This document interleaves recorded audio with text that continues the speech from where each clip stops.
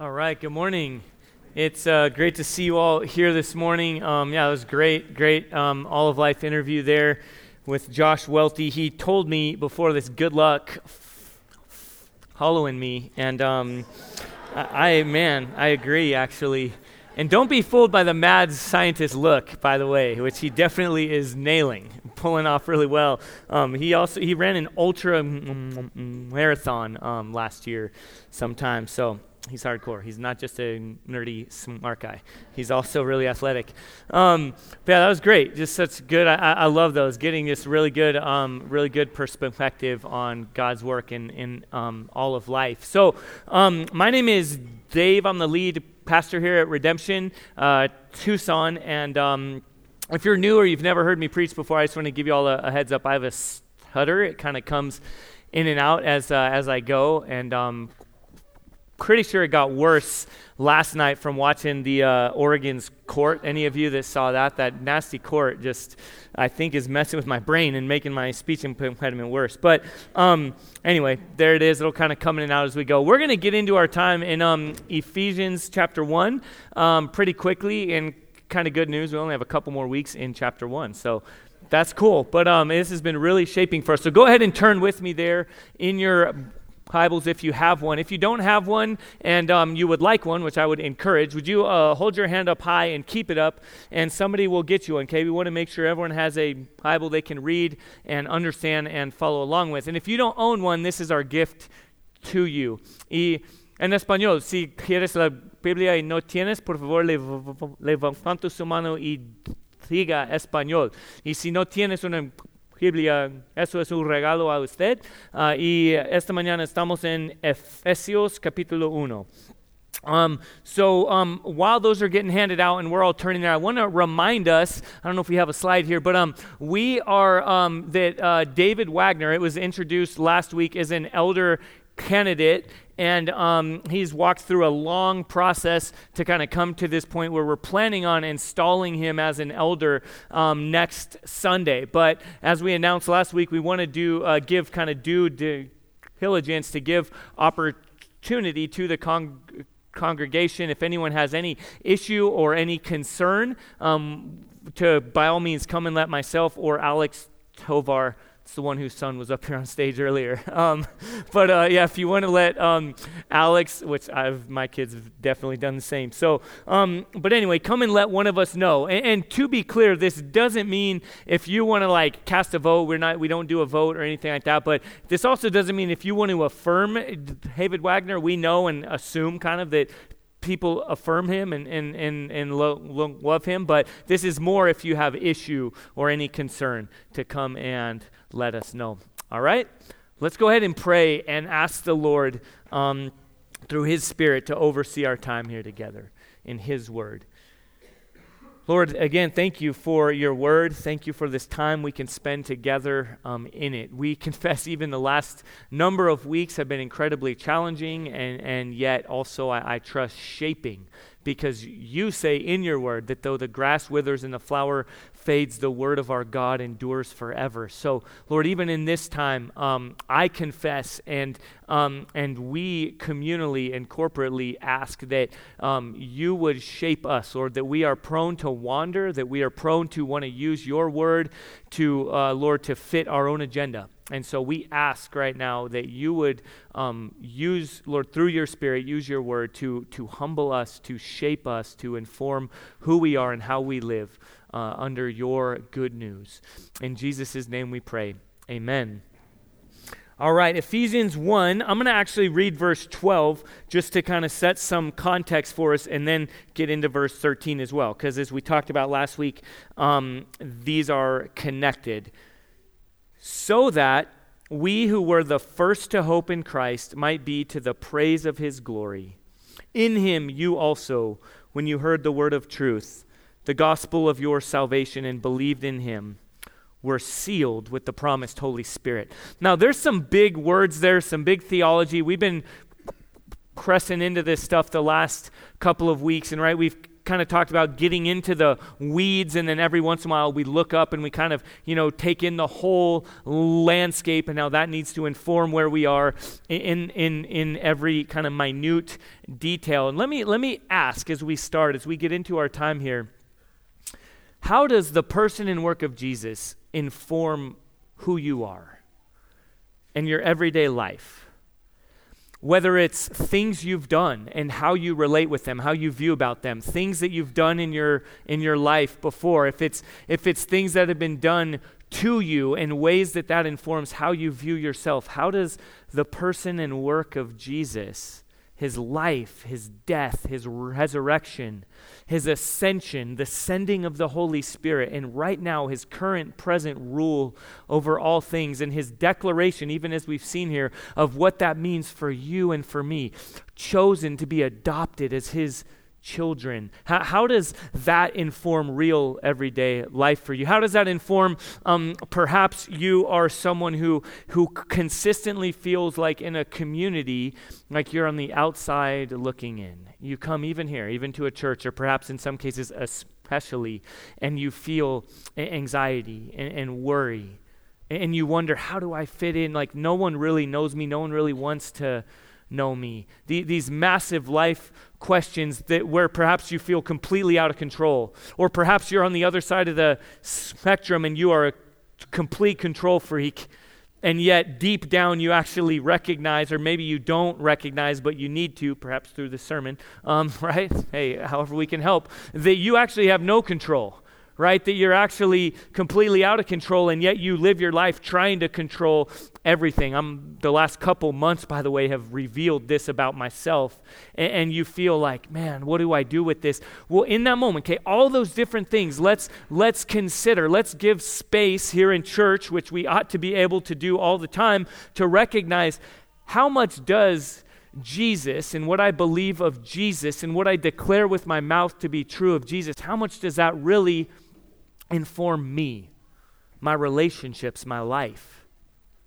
Well, what we see here as we wrap up this kind of chorus of praise, right? We've read through, and as I explained that these between verses 3 and verse 14 in the Greek is 202 words of just nonstop, no punctuation, no commas, no anything, just a declaration of praise and of worship and of adoration of this is God and this is what it means to be his people, and this is how who he is and what he's done informs our lives.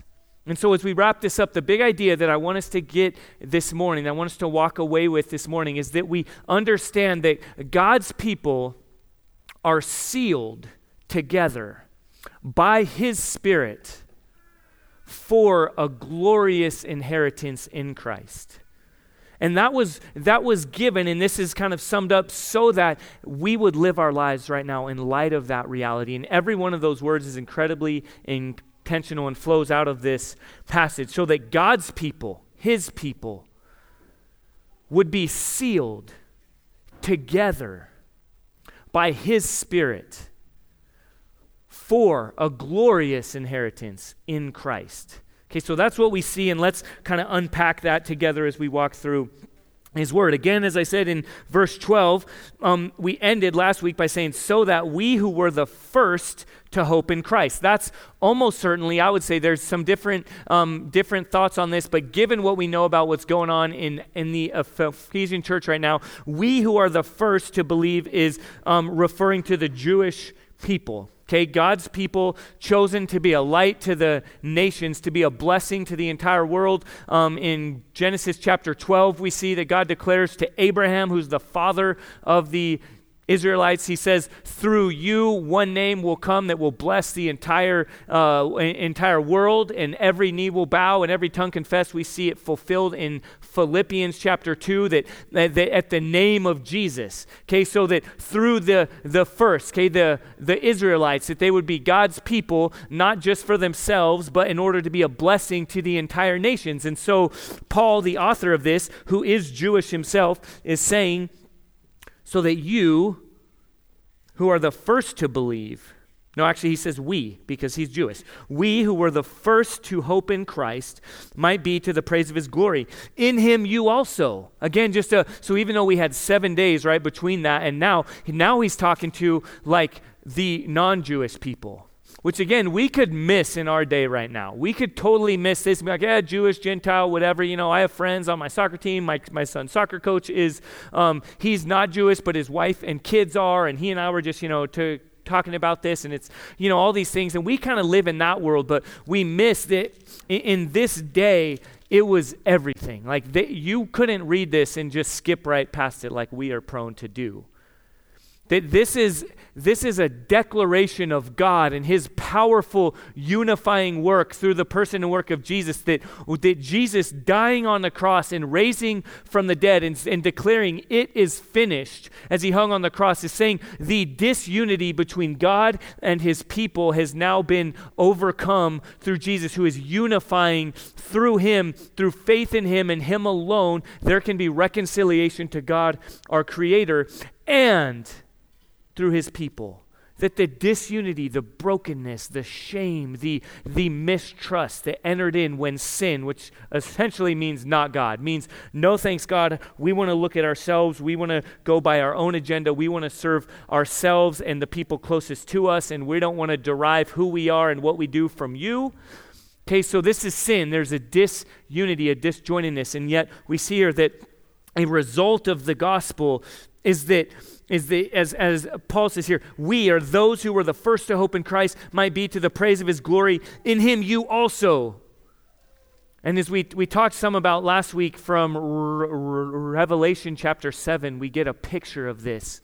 It says, salvation belongs to our God and to him who sits on the throne, to the Lamb who sits on the throne. And then it goes on and it talks about people from every tribe and tongue and nation, and that in Christ and in Christ alone, there is now no more dividing wall, no more hostility. There is now neither Jew nor Greek. There is neither slave nor master. There is neither male nor female. Okay, there's neither wealthy nor poor. And now what that means is not, and especially in this context where all those things were very relevant and very present, this doesn't mean there's no longer, like, for example, male and female, like those don't actually exist. But it means that as God designed us to be, that we would reflect him in wholeness and in oneness and in purity, and there would no longer be any kind of division, because in that day to be male meant to have a higher socioeconomic status than to be female, or any of these other, again, in certain contexts, to be Jewish meant to have a higher social status, meant you got greater privileges in the temple, and how you related with non-Jewish people, like they could make you unclean so you stayed away, and all these kinds of things. And I just want to acknowledge too something as we even talk about this, and I don't have an image this week to help us look at, because last week I showed an image from Jan and Herbert Van Eck, we talked about, which is from the 1400s, and it is a picture of this. It's meant to communicate this good news of all of God's people, every tribe, tongue, and nation coming together around the throne of Jesus. And yet the picture didn't really reflect that. Actually, a good friend in love kind of just pointed that out, and it was something that I missed, though we cared deeply about that, about the diversity of God's people, the eclectic tapestry is some of the language that we use here, of God's people coming together in this idea, and yet that image didn't really reflect that. And so, which was very helpful for me to hear, and I confess that, to you, that wasn't helpful for us to look at an image that's supposed to communicate something but actually communicates the opposite. And even as I looked, it's like, there's a couple slightly dark guys, but it was like, honestly, it was just a bunch of like Swedish or Norwegian, I don't know, Europeans coming around. And so I was looking for another image, like, oh, okay, this will be helpful, redemptive, to get a more helpful image, and I couldn't find one. First of all, like, in all honesty, Jesus looks more and more like Fabio in every picture, the younger, the newer it gets. Like, as I looked for newer ones even, it was like, surely there's got to be something. It was all like, surfer Jesus with, like, in all bunch of white people around him. And that's just not the reality of what's going on here in the Word. And I even say that, okay, to charge. I know we have some really gifted artists among us, okay? So there you go. There's your commission, okay? Get to work.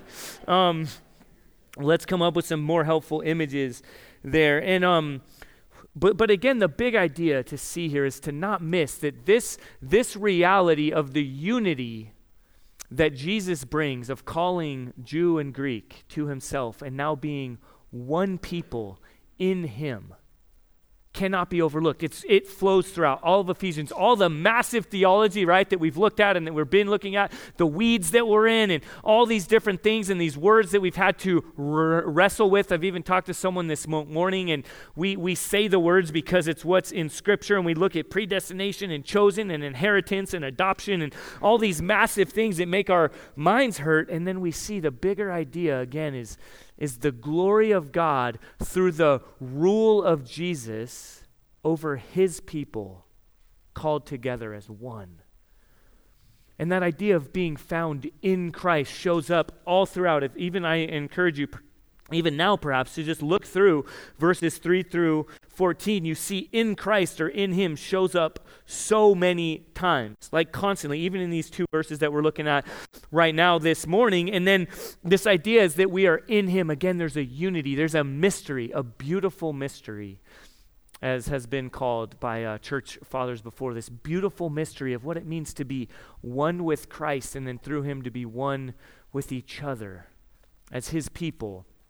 And then it goes on as we continue to work through this. He says, when you heard the word of truth, the gospel of your salvation, and believed in him, and were sealed with the promised Holy Spirit. And there's this idea, just as we kind of transition there into this idea of being the sealed Holy Spirit, I want to acknowledge something that's going on here, okay? For those of us that would really recognize, and some of you have perhaps heard some phrases before, like ordo salutis, the order of salvation, and kind of what comes first, and did we, what did God do? Did we get regenerate and then justified and then sanctified and then adopted and then called, or how did it all work? What's the order? And some people have spent a lot of time and a lot of effort trying to figure all that out. And what we see when we read this, I'm just going to tap in here to God's word, is I believe he reveals himself to us absolutely, clearly.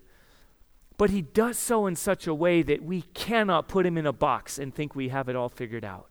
And especially as we read through this mantra of praise, right there we see the ordo salutis, okay, the order of salvation. I think this is helpful because as we grow in the Christian faith, we get exposed to some of these things that sometimes can be helpful, but sometimes can be really confusing. And I think this is one of them.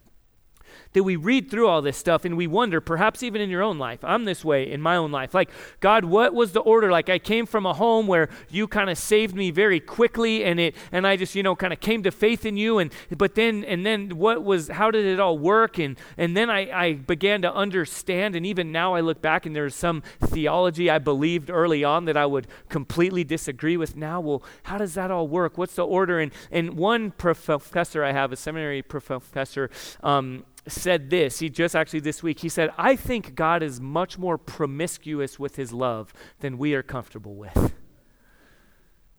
And not just that, and this is a professor, a very wise, very godly man, and he's saying, in this case in particular, as I said even last week, when we put doctrine in alien theology, it can be really confusing and really hurtful. And in this case, well, again, remember, this is in the ordo salutis, comes in an ordo of praise. I don't even know if that's a phrase, but right, comes in an order of just declaration. Boom, boom, boom, boom. God is good, and look at all these things. You heard the word of truth, the gospel of your salvation. You were saved, and you believed in him. You were also sealed. And this doesn't lead to, how did it all go? No, it's just like, God, you are good. And you have broken into my hardened heart, and you have broken into our disunity, and you are calling us together as your people. And so to now continue on in the implications of that, we see again here that God seals his people with the promised Holy Spirit. He seals us together. Again, even there, as we look at the Holy Spirit, let this be another example, okay? As I asked earlier, how does doctrine lead to your actual everyday life?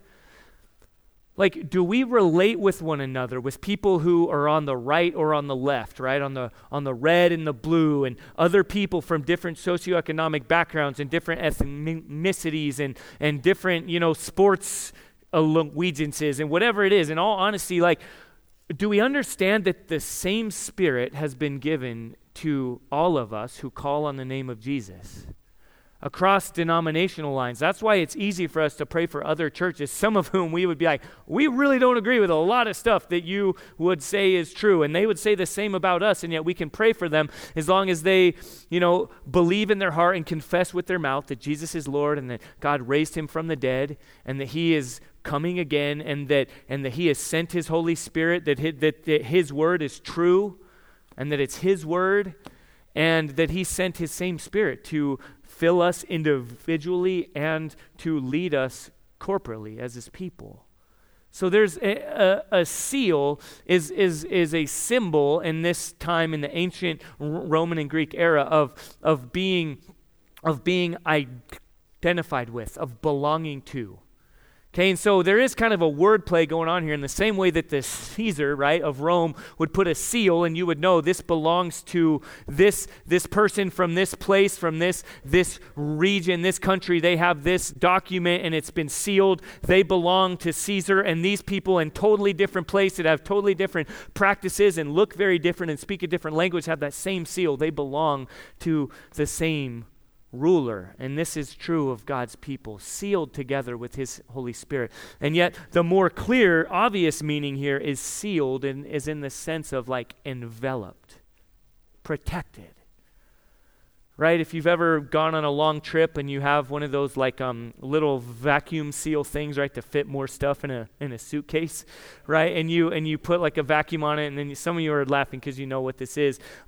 I learned these kind of things when I got married. I remember I went on a summer trip with one of the college ministries here to Mexico City, and I brought this bag that was like a 3-time hand-me-down, and it barely closed and all this stuff, and I'll never forget in Mexico City watching all this stuff, come out the conveyor, and my stuff came out in a giant plastic bag that was tied in a knot, all my stuff right there for the whole world to see in this clear plastic bag because my bag, I tried to cram too much stuff in it. The zipper broke. They just threw away the bag and then put all my stuff in like a giant, basically a glorified trash bag. And that was my suitcase. But as I got married and, kind of matured a bit, I learned about these other kind of things, like, luggage that works. And anyway, there's this thing where there's like a vacuum seal. And then when it's interesting, you see it, it's like it's tightly closed. It's packed in and it's actually hard to open. And that's kind of an image we can get here of what it means to be sealed by the Holy Spirit. There's an element of identity with Christ as belonging to him, and then also a sense of being protected by him, of being sealed in this idea that is connected with this promised inheritance that is to come, and that this, right, he says, you were sealed with the promised Holy Spirit who is the guarantee of our inheritance. Something we can learn from that. Okay, hear me right now. Look at me. God always keeps true to his promises. And I know for some of us that's really hard because we feel like some of the promises God has made, we're not living the reality of that. For some, whatever it might be, whatever longing of our heart there is that is either unmet or has been taken away or has been damaged, or we're now living in a certain place in our life, that the idea of Jesus ruling and reigning over all things and promising a glorious inheritance that we get to participate in, and then the reality that we're not in that place right now, and we say, okay, if you're in charge of all things, if you're ruling over all things, then why? Why is this going on? And I think the most loving, most honest thing I can say to you is I don't fully know. I don't understand how it all works together. I don't just want to offer, Romans 8:28, that he works all things together for good for those who love him and are called according to his purpose, that he just it's all good. It is all good, but that doesn't mean it's all easy. And yet what the good news does not mean simplistic, okay? That doesn't mean, trite, like put on a smile, just pretend. But the good news, the life-anchoring, life-informing, foundation-laying good news of Jesus means that even in the heart, even when it's almost impossible to believe, we have reason to trust that he fulfills his promises. One of them we see right here. He had promised to send his Holy Spirit. Thousands of years before, to his church, these promises had been declared to his people, and we get to live in the day where that has been fulfilled. His Spirit, if you have put your faith in Jesus, you have been sealed with his Spirit. Even that, again, that makes your mind hurt. And yet he sent his Spirit. We can look through it in Acts. In Acts chapter 1, 2, and 3, you see the beginning of God sending his Spirit. Again, what was the word I used earlier? Promiscuously. He just gave it in full. He lavished it upon us lavished him upon us, his Spirit, to indwell us and to seal us, to bind us together and to lead us going forward. And so you see his promises are fulfilled. Also, we have a cross up here. Let this always be a reminder. Okay, not every sermon is going to lend itself necessarily to a pastoral moment, right, where we can kind of talk about the wounds we're experiencing or where we are, but there's always this time in our liturgical process, right? That means what a group of people do when they gather together. There's always a sense here when we come together of walking through the story of God, which is meant to remind us of the fulfilled promises of our loving God. Okay, we are called to remember who he is. There's a call to worship. If you're late, you're out there getting donuts or coffee or whatever it is, you're missing out on a part of it. There's a reminder of all the other things we've been worshiping and celebrating in our week. And it begins with, and there's like a little bit of grace period, okay? The worship team's up here kind of playing some like jazz riff, they're kind of jamming. But then then it comes up on the screen here. There's a call to worship, a reminder of, though we've been worshiping all kinds of other things and our hearts have been prone to go to all kinds of other things to orient ourselves around, that we are called to remember, oh, great is our God. And then there's a time, right, where we hear some things of what's going on in the church and how to get connected, how to get plugged in. And then there's this time where we pause and we confess. We confess our sin before our holy and righteous God. And then we don't sit there, and it goes pretty long, like 2 minutes, 2-ish minutes. There's room. But we give space where it's almost uncomfortable. Okay, where it's long enough for us to sit for a moment and remember, but then almost like a pregnant pause, kind of bursting forth. There's this time where, and you even hear it in the tone, and we believe that's the Spirit leading us to this, of saying there's an assurance of grace. We don't sit there in shame. We don't sit there with our heads hung low. Okay, though that's what we deserve because of sin. God's promise that he would neither leave us nor forsake us, that he would come and rescue us, that he would break into our brokenness, that he would rescue a people to himself as called out ones. We now have that truth. There's an assurance of grace, and so we look at the cross, and simultaneously we consider the empty tomb of Jesus, that God's promises have been fulfilled, that we can now stand with great confidence, with great assurance, that we have been adopted, that we have a full inheritance that we get to look forward to receiving and participating in once and for all one day. That's the good news of Jesus. Amen? Do you not see how that is meant to inform everything about who we are and how we live our lives?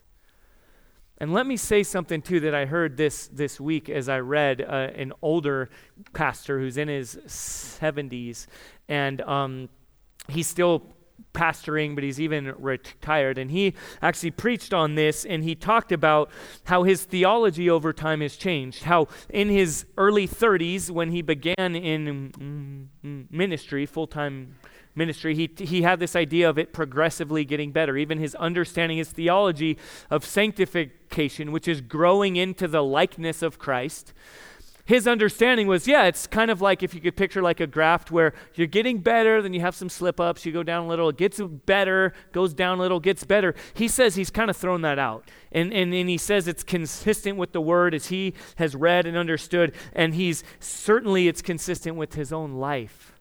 As he's read, he says something along the lines of, as I get older, I understand that my emotions and my strength is more vulnerable and more fickle than ever before. And I'll just say that's just, again, really candidly in the last couple months, I've felt that. Like sins that I'm tempted by and ways I'm prone to, things that I'm prone to do and stuff that I feel like is like closing in on me. I look back at almost 20 years ago when I was a freshman in college, and I'm like, I feel a lot weaker than I did then. Not just physically, right? Everyone knows that, but like emotionally, spiritually. Like I remember actually a time happening when I was around 8th or 9th grade. I remember we all made this like bold declaration. All of us were Christians. Some of you that grew up in like youth groups kind of did things like this.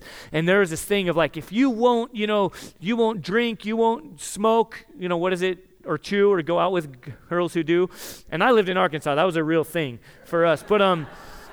But it was, but honestly, this like idea of like, I'm never going to do that. And I've shared this before, and I don't want to make it too big of a deal, but I remember fast forward to my junior year of high school when I had already had thousands of time, quiet times and, journaled and prayed, and I felt really confident. And I boldly stood up, like, chest out, and everyone was taller than me like now, but I'm like, yeah, me too. Like, I won't do that. And I remember the moment driving down from Mount Lemmon after I had gotten caught by the police for possession of marijuana, and just, I remember like crying and just thinking how fragile my faith is when it's dependent upon me. And that is I'm learning and hearing from, again, wiser, older people who have gone before me, who I get to learn from and with. What gives you the confidence that you will see it through to the end? What gives you the confidence that you will participate in the glorious inheritance that has been promised? Not your or my strength, but his promise that he is holding on to you, that he will never leave you nor forsake you, that he has sealed you in with the promised Holy Spirit, and that you will, again, look forward to the guarantee of our inheritance. A guarantee, signed, sealed, and delivered. Take it to the bank. You can trust in this. Whatever your world looks like, however fickle you continue to grow in feeling, let your life be built upon the hope that you have in the promises of Jesus. Right? Like that hymn, the solid rock. Right? My hope is built. No, actually, because you guys know how I am with songs, I actually wrote this one down. And my wife helped me because I actually still got it wrong. Right? My hope is built on nothing less than Jesus' blood and righteousness. I forget what I even said. It was like theologically wrong, whatever it was. But my hope is built on nothing less than Jesus' blood and righteousness, which is the evidence of the fulfillment of his promises. And that's good news, and that's what we have to look forward to, and that's what shapes us now and every day until we receive that good news, that glorious inheritance that we look forward to. Amen? Now, as we close, let's pick up with me in verse 14 again. He is the guarantee, the Holy Spirit, the guarantee of our inheritance until we acquire possession of it, to the praise of his glory. That's been another phrase that has been there time and time and time again throughout this chorus of praise, right? Throughout these, however many verses it is. What, 11? Not good at math either. Verses 3 through 14. All the praise and worship that we've seen that's going on, this other idea, in him, in Christ, has been there. Boom, boom, boom, boom. And then to the praise of his glory. It's all to the praise of his glory. That, right, when we say all of life is all for Jesus, when we walk through our liturgical process, we come forward and we take communion, and we remember that though we have wandered and we have not lived all of life to his praise, that even throughout this week we have looked for our glory. We have tried to orient the world around us rather than participating in the world that he is overseeing and the kingdom that he is ushering in. And we take communion. We remember that we get to participate, that we are forgiven, and that we are now found in Christ. And we take the broken body and the spilled blood of Jesus, and we remember. And that is a part of, again, remember, and then we respond in singing. And if you even are in touch with your own body, sometimes there's different stuff going on in that. There's a sense of joy and a sense of restoration in Christ, of remembering. And then we end, right, with the benediction, the sending out of God's people in response to the good news of Jesus in order to live all of our lives as he created us to live. It's been referred to as the gathering and the scattering of God's people. Every week we gather together and then we scatter. All to the praise of his glory. Let me read something to kind of wrap up our time with and I'm going to skip ahead here to Ephesians chapter 2, verses 4 through 7, where we see this picture, okay? It's this idea right now that God is flexing his muscle. God is showing off, if you will. He's strutting his stuff. And to some people, even some very famous kind of Hollywood people have been like, which is ironic, I was thinking, with, Hollywood people all about fame, how many, Twitter, Instagram followers, whatever, not all of them, but, in general, that's kind of what you think of. And yet a bunch of famous people have declared or denounced, if you will, their faith in Jesus, have said, I can't follow him because he sounds too arrogant. If it's all about his praise and his glory, then I can't be about him, which again, I think is a little bit ironic. But as we read this, though, look at this good news, this idea that God flexes muscle. God cannot withhold his glory. He's all about himself and all about his glory because and through his incredible love. Because he's so loving, he can't let you and I settle for you and me. He can't let us be the ultimate center of our universe and be the praise of our own glory, because left by ourselves, we're not that glorious. Amen? And yet he knows that the very best thing for us is to be found in him, to have the veil removed and to rejoice in his glory and his praise, and to go from looking inward to looking upward and to praising him in all his might and all his splendor. And so we see that he flexes his muscle through his kindness and his mercy. Look with me in verses 4 through 7 of chapter 2. But God, being rich in mercy, because of the great love with which he loved us, even when we were dead in our trespasses, he made us alive together with Christ. By grace you have been saved.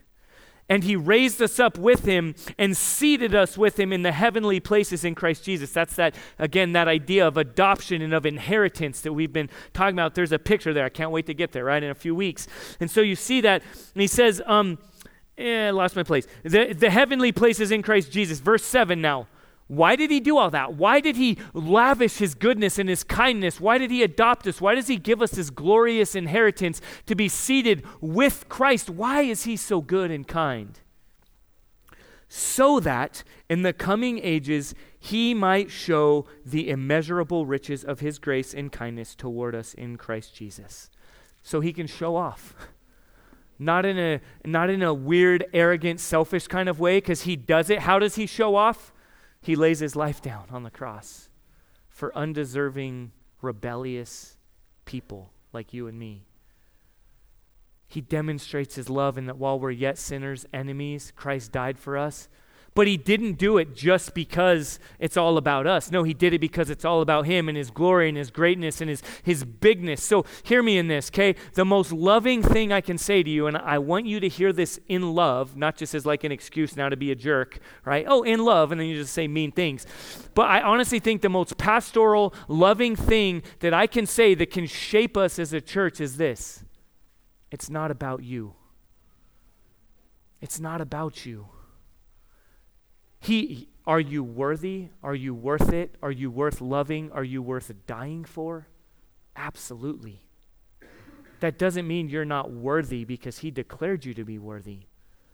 But it also means that everything in our world, from everything we consume, every commercial we look at, every way we orient our lives is make it all about us. And the good news, that's what happened when sin enters into the world. We look at ourselves. We're like navel gazers, right? We stare at us. And then the good news of Jesus comes in his glory, even ascending. Where did his followers, where were they left?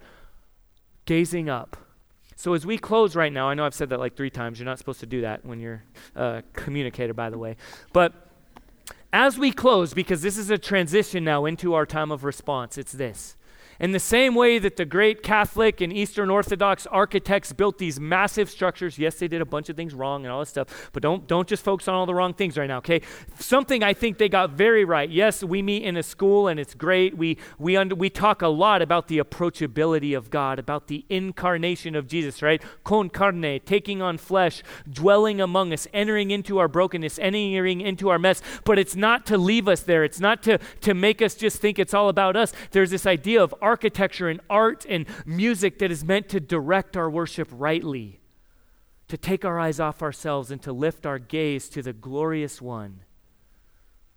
God's people who are called together and sealed by his Spirit and who are promised a guaranteed glorious inheritance for his glory and his praise in Christ.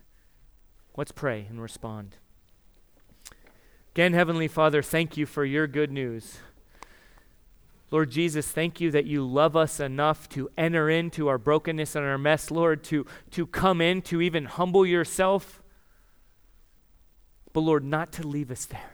God, to die on a cross, to raise from the dead, to ascend, to right now rule and reign over all things from your heavenly throne, and then to promise that you will return and you will usher in the glorious inheritance, or that we get to participate in, that has been guaranteed for us, that we have been sealed and promised and held in, sewn together. So Lord, I pray that right now all of those good news, all of those truths, all of that will inform right now how we respond communally as your people. In Jesus' name we pray. Amen.